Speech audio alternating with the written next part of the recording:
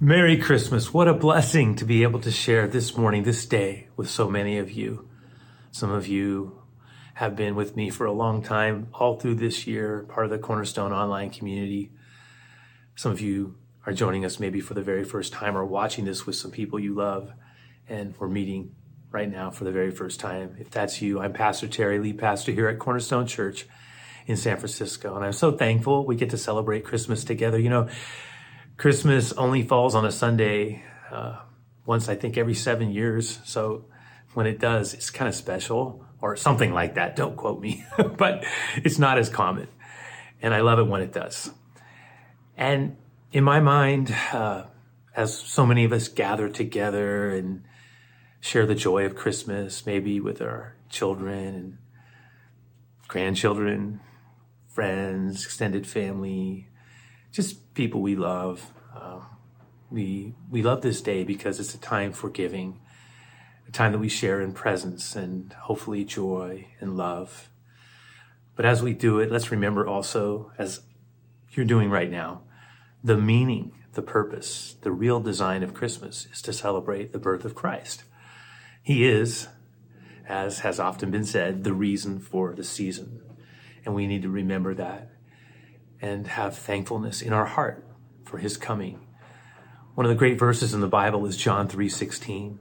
I love that verse because I think it not only reminds us of Easter, especially the cross, right? How God loved us enough to give himself for us and die in our place, God's love on full display. But it also reminds us of Christmas. God gave us his son, the birth of Jesus, right? So special, so beautiful.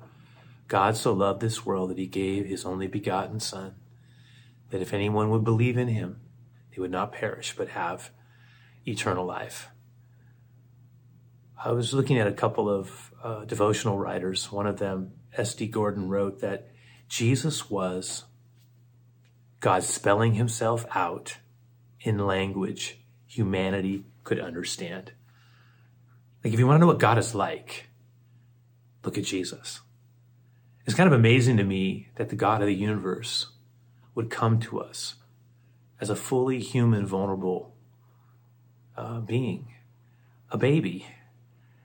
But when we look into the face of that baby, we see the eternal one come to us. Corrie ten Boom wrote, "Who can add to Christmas?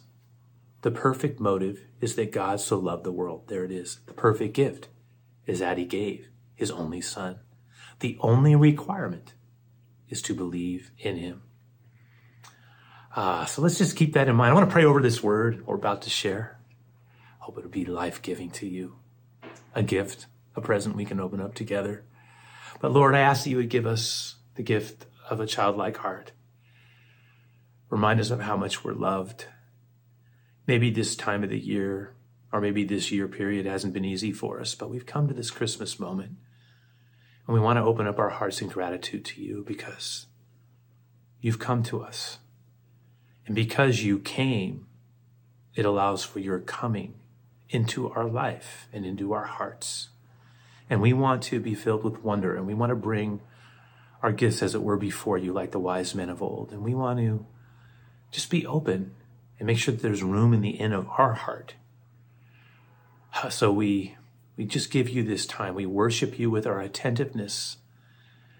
And we also want to be in wonder, the wonder that surrounds you when we think of you and all that you mean for all of us, all that you've given in your coming. We celebrate it, the greatest gift we could ever have. Jesus, we love you, Lord.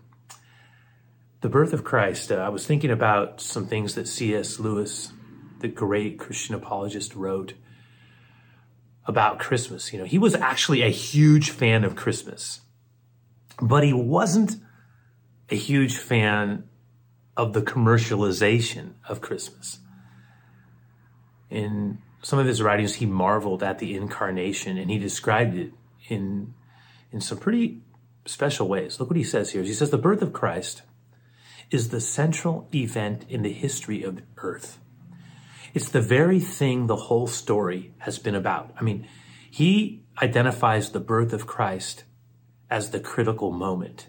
Think about that. The entire pivot of what was to what will be is connected to the coming of Christ in his mind. For it's what allows for the cross and resurrection and all the things that God would do from it. In a way, it was the new beginning of God's march, a march of love to give us life. But in his book, Miracles, Lewis went on to say this. He says, in the Christian story, God descends to reascend. He comes down from the heights of absolute being into time and space. What a description. Down to humanity. Down further still, if embryologists are right, to recapitulate in the womb ancient and pre-human phases of life, down to the very roots and seabed of the nature. I mean, what a way of describing the incarnation. And then there is this, one of my favorite Christian, well, I'll call it Christmas observations from Lewis, that though shared almost 100 years ago, I'm telling you, when you hear it, it just feels so relevant for where we're at today. Lewis was sharing in a personal correspondence an observation that was connected to something his brother had seen. He said, just a hurried line to tell a story which puts the contrast between our feast of the Nativity, that's Christmas, between Christmas and all this ghastly Xmas racket at its lowest. He said, my brother heard a woman on a bus say, as the bus passed a church with the crib outside a nativity scene, they bring religion into everything. Look, they're dragging it even into Christmas now. The nerve of those people bringing Christ into Christmas, right? Come on. And I think that does capture a lot of where some people are. The nerve, shock at bringing Christ into Christmas. Christmas, the celebration of Christ. You know, speaking of keeping Christ in Christmas, let's read on this Christmas morning the account of his birth. Why not? Let's do this. Matthew 1, verse 18. Now the birth of Christ, the birth of Jesus Christ, took place in this way. When his mother Mary had been betrothed, engaged to Joseph, before they came together, she was found to be with child from the Holy Spirit. And watch how Matthew just leads us into his birth. And her husband Joseph, being a just man and unwilling to put her to shame, he resolved to divorce her quietly. But as he considered these things, behold, an angel of the Lord appeared to him in a dream, saying, Joseph, son of David, do not fear to take Mary as your wife, for that which is conceived in her is from the Holy Spirit. And she will bear a son, and you shall call his name Jesus, for he will save his people from their sins. That is the purpose of his coming. All this took place to fulfill what the Lord had spoken by the prophet, that would be the prophet Isaiah. Behold, the virgin shall conceive and bear a son, and they shall call his name Emmanuel, which means God with us. Now, Matthew is reminding us of and he's connecting back to the startling prophecy from Isaiah, right? I mean, in fact, he's quoting directly from the book of Isaiah. He's quoting from Isaiah 7:14 specifically. You can go back and look at it. But the prophet Isaiah, and this is an important little note here, the prophet Isaiah, the son of Amos, lived and ministered some 700 years before the birth of Jesus. And he is actually generally thought of as one of the greatest, if not the greatest, of all the Hebrew prophets. His ministry spanned a key juncture in Israel's national life. He witnessed the fall of both kingdoms and watched as God's people were placed into captivity. It was a painful thing for him to behold, to see his people become foreign captives, carried off to a foreign land. And it was not implausible that their identity as a people could be erased from the earth. And part of his task that had made it so sad for him had been to prophesy judgment. But what gives you Isaiah something unique was that he was also given, in the face of that judgment, the assignment to speak hope.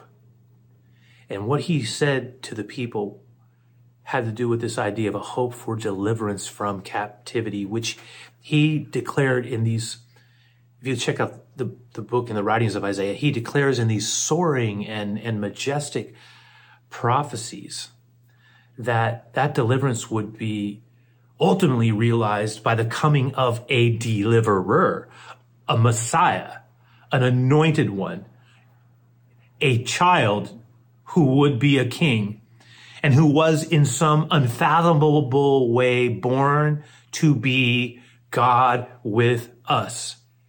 He prophesied of Emmanuel's coming. And it's impossible not to be impressed or stirred by the words that Isaiah writes about the birth of Jesus when he wrote them 7 centuries before Jesus came into this world. I mean, it really is something that's an astonishing prophecy. And so when Matthew quotes from Isaiah and connects it to the moment of the incarnation, the birth of Christ, I mean, he's just taking what has been written and applying it.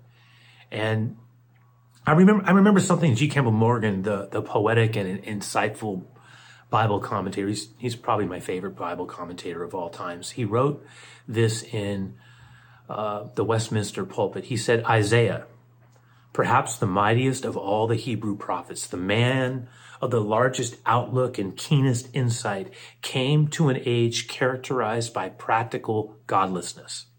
Wow, a time like ours, to be honest.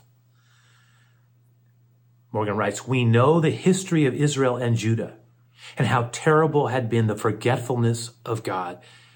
And to these people, Isaiah came, saying in effect, you forget God, but you do not escape God. And as he, Isaiah, looked on to the consumption and deliverance and salvation, expressed the whole of it by one word, and here it is, Emmanuel, God with us. He taught constantly the presence of God in human affairs, and that in the processes of the method of God, there would be a mysterious moment in human history when God would be present in the form of a child. So Isaiah's message was, God is with us. But then there was one more aspect to it. God will come to us. And when he does come to us as one of us, he will come as a child. Keep that in the back of your mind. I want to reread that passage from Matthew 1 that describes the birth of Christ, but I want to read it this time from a different version, from the NLT. The first time I read it from the ESV. The NLT gives a slightly different nuance to it. So let's look at this. This is how Jesus, the Messiah, was born. His mother, Mary, was engaged to be married to Joseph. But before the marriage took place, while she was still a virgin, she became pregnant through the power of the Holy Spirit. Joseph, to whom she was engaged, was a righteous man and did not want to disgrace her publicly, so he decided to break the engagement quietly. As he considered this, an angel of the Lord appeared to him in a dream. Joseph, son of David, the angel said, do not be afraid to take Mary as your wife, for the child within her was conceived by the Holy Spirit, and she will have a son, and you are to name him Jesus, for he shall save his people from their sins. But I want to push a little further into this passage. All of this, Matthew's gospel says, verse 22, occurred to fulfill the Lord's message through his prophet. And here's the connection back to Isaiah. Look, the virgin will conceive a child. She will give birth to a son, and they will call him Emmanuel, which means God with us. And when Joseph woke up, he did as the angel of the Lord commanded, and he took Mary as his wife, but he did not have sexual relations with her until her son was born. And Joseph then named him Jesus. I remember something that Max Lucado said. He said, his prolific writer, he wrote this about Christmas. He said, Christmas is best pondered not with logic, but with imagination. And one other quote, since I'm giving you more than a few of them. These are some ones that I really love, and I like this one a lot that I'm about to share. But Janice Mediatere said, Christmas is not as much about opening our presents as opening our hearts. Christmas is not as much about opening our presents as opening our hearts. We, you and I, are invited to ponder with angels and prophets of old, like the ones we just read about, the amazing thing that God has done to come like a child with our imagination and heart wide open. Do you see that? Our imagination and our heart wide open so that we may receive the gift of Jesus. We may say, well, that's incredible. Yeah, it is. It is incredible. I mean, come on, is that possible? Absolutely is possible. The God who created this world became one of us. The one who set the human body in motion and created this amazing instrument and designed it became what he designed. I mean, it's pretty astonishing if you think about it. He is, the Bible reminds us, Isaiah and now in Matthew, he is Emmanuel. He is God with us, which means, at least in part, that the human race, our broken world, in its fallen place and, I'm just going to say it, it's messed up condition. I mean, it's marred and it's damaged. There's so much bad news. We constantly are seeing evil on display at a global level, nations at war with one another, but in so many other ways as well. The cruelty, the inhumanity, the ugliness that you don't just have to read about with some awful crime that's been committed. Honestly, you could just walk around and see it. It shows up all the time, driving, listening to people complain or gossip or just things that are going on in our own heart. My point is that we live in a broken world, and it's sometimes really ugly and dark. I'll just say this one last thing. For all the evil we know about, there's so much evil,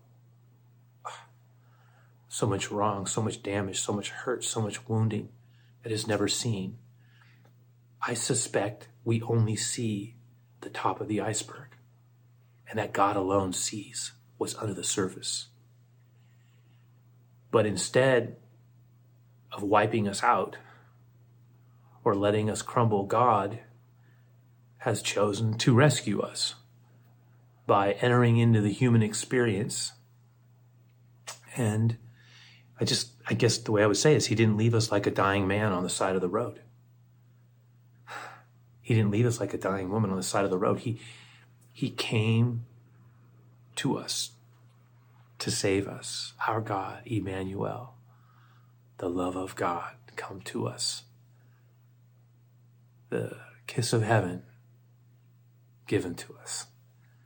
What we could never do for ourselves, he did by giving us his only son.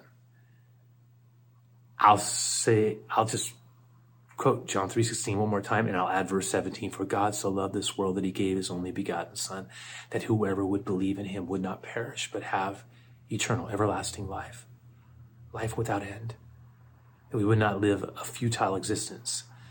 But God did not come into this world. He did not send his son into this world to condemn it, but that the world through him might be saved.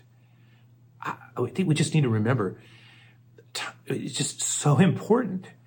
The gift of a Savior. I mean, he not only came to be with us as the Savior of the world.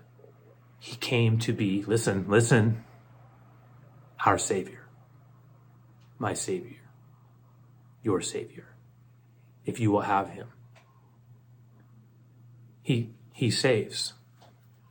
He has come to save us, to do ultimately for us what we could never do for ourselves, right? He won't force us to receive him. It's the greatest present. He gives it freely to us. You can't earn a gift. You can only accept it. You can only receive it. And those of us who would receive him as our Savior, this good news in a bad news world, it changes everything. It turns winter into spring. It makes everything come alive. Death dies with Jesus. He wants to be our Savior at a personal level. Like I say, he came into this world to give himself away so that we could have God with us now and always. I mean, that was his purpose. Lo, Jesus said, I am with you even unto the end of the age. The way I like to describe that is, I will come to you, and if you will have me, I will be with you forever, even unto the end of forever. Wow. What is that? That's how long he'll be our Savior. Right? The one who has come, Emmanuel, God with us, Jesus, wants to walk with us through this life, through the ups and the downs, the twists and the turns, the winds and the bends, and the wounds and the hurts. And listen, the hurts that are inflicted upon us by others, and the hurts, yes, that are inflicted upon us by ourselves in our foolishness. He wants to be with us in all those places, in every struggling place. He wants to be God with us. In every dark place, the light has come. He wants to be God with us. In the questioning place, in those doubts and fears, he wants to be, Jesus does, God with us. And yes, even in the shameful place or the forgotten, lonely place, he wants to be God with us. You are not abandoned. He keeps his promises. How good is that? Hamilton Wright maybe wrote, "Blessed is the season which engages the whole world in a conspiracy of love." So, loved ones, let the Christ child who has come remind us again of how much we are loved. The light has come to show us the way. God has come to give us a new day. I found myself thinking once more about the Christmas carol, O Little Town of Bethlehem, and the third and fourth stanzas. And it's what I think I want to close with. I'm going to read it. I'm not going to sing it. But just think of these words one more time. How silently, the wondrous gift is given. So God imparts to human hearts the blessing of his heaven. And no ear may hear his coming, but in this world of sin, where meek souls will receive him still, the dear Christ enters in. O holy child of Bethlehem, descend on us, we pray, cast out our sin, and enter in. Be born in us today. We hear the Christmas angels, the great glad tidings tell. Oh, come to us, abide with us, our Lord, Emmanuel. That's what we want, right? We want the Lord who has come to abide with us. Lord, on this Christmas morning, just remind us of who you are and the beauty of your gift, and help us to love it with the tenderness that we're invited to embrace it with, right? I'm going to pray, and then we're going to have a song that we close with here. And then I have a little, I'll call it a little gem, a little reminder to send you off with, a Christmas blessing. But I also want to take this moment, and this is for our church family, our Cornerstone community. So if you are just joining us, I don't want you to feel in any way sort of uncomfortable with what I'm about to share. But, we are entering the end of the year, and our church exists because of the faithfulness of its community around the giving of their tithes and offerings. And I would also like many of you to consider, as the year is coming to a close, making Cornerstone the highest priority in your giving, and really consider prayerfully what the Lord might want you to share as we bring the year-end giving to a close. I like to say we can never outgive God, and we get to decide where we are going to honor him and how we're going to bless and what we're going to give. So remember, you can give in a number of different ways. You can send it in to our offices. You can give directly through our website or through our app, which is what I do. But I always say, let's give him first our hearts. So let me pray, and then with that in mind, Lord, I just thank you. Lord, you are the giver of all good things, and you are the one that we love. How can we say thank you enough for the gift of Jesus? We sit with wonder, we sit with a holy imagination, and we sit with deep gratitude for your coming and what it means to our ultimate future. So we ask that you would allow the love of Christ to just be settled in us. And as we share these closing minutes together, let's not be in a hurry, but just enjoy who you are. Christ child, be alive in us, we pray, on this Christmas day. In Jesus' name.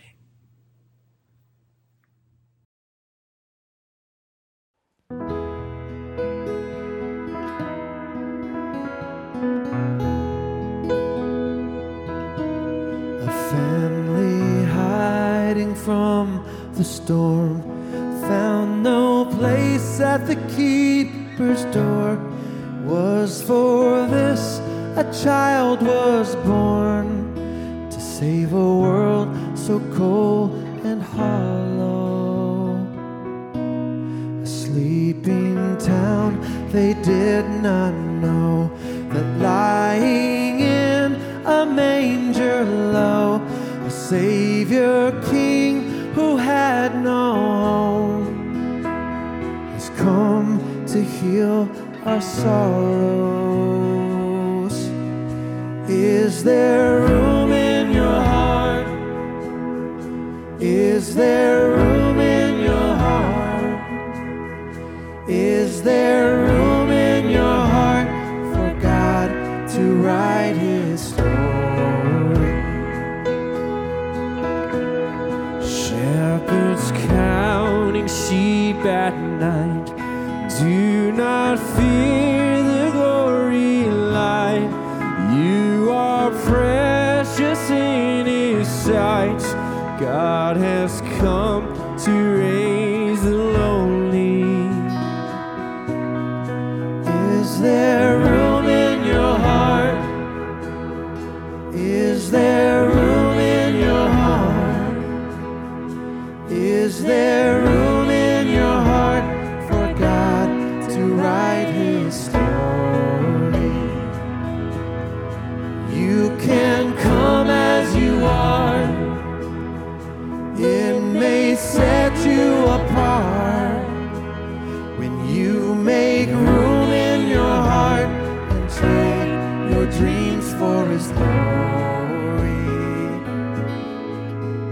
Make room in your heart. Make room in your heart.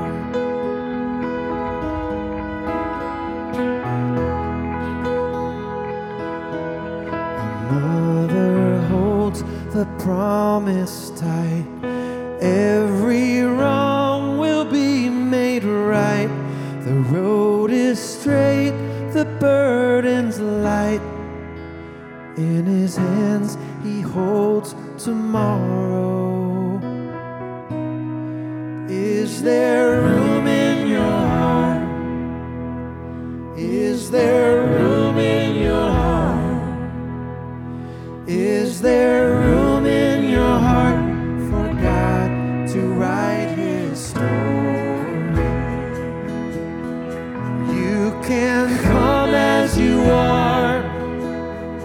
It may set you apart when you make room in your heart and trade your dreams for his glory.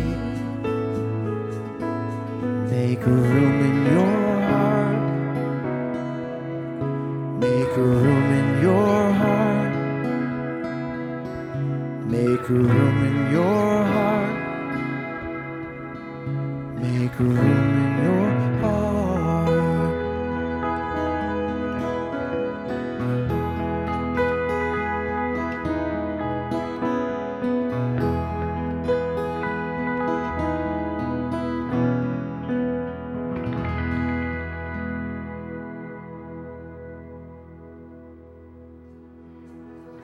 Oh, Emmanuel, God with us, abide with us on this Christmas Sunday. You know, I think it was Thoreau who said the way you spend Christmas is far more important than how much. Let's determine on this wonderful day, and really all through this week as it leads us into the new year and the close of this year into the new one that's coming. Let's determine in our hearts to be unoffended. Let us seek to be at peace, even as we celebrate the Prince of Peace. Let us pause to wonder at the one we call wonderful. Let's allow the goodness of God to be near to us, and just the way in which we talk with others, and the way in which we interact, and the way in which we engage, and just, let his love and goodness prevail. Let this be dominant. Don't let anything corrupt it. Lord, that's my prayer for all of us, that on this Christmas day and through this Christmas week, we would just have hearts that are embracing you and kneeling before you and offering you our gifts and our best, and choosing to be angry with no one as much as possible to let your love and light and life shine through us. We're so grateful for your love. Be near to us, we pray. Emmanuel. Go in his love, go in his goodness.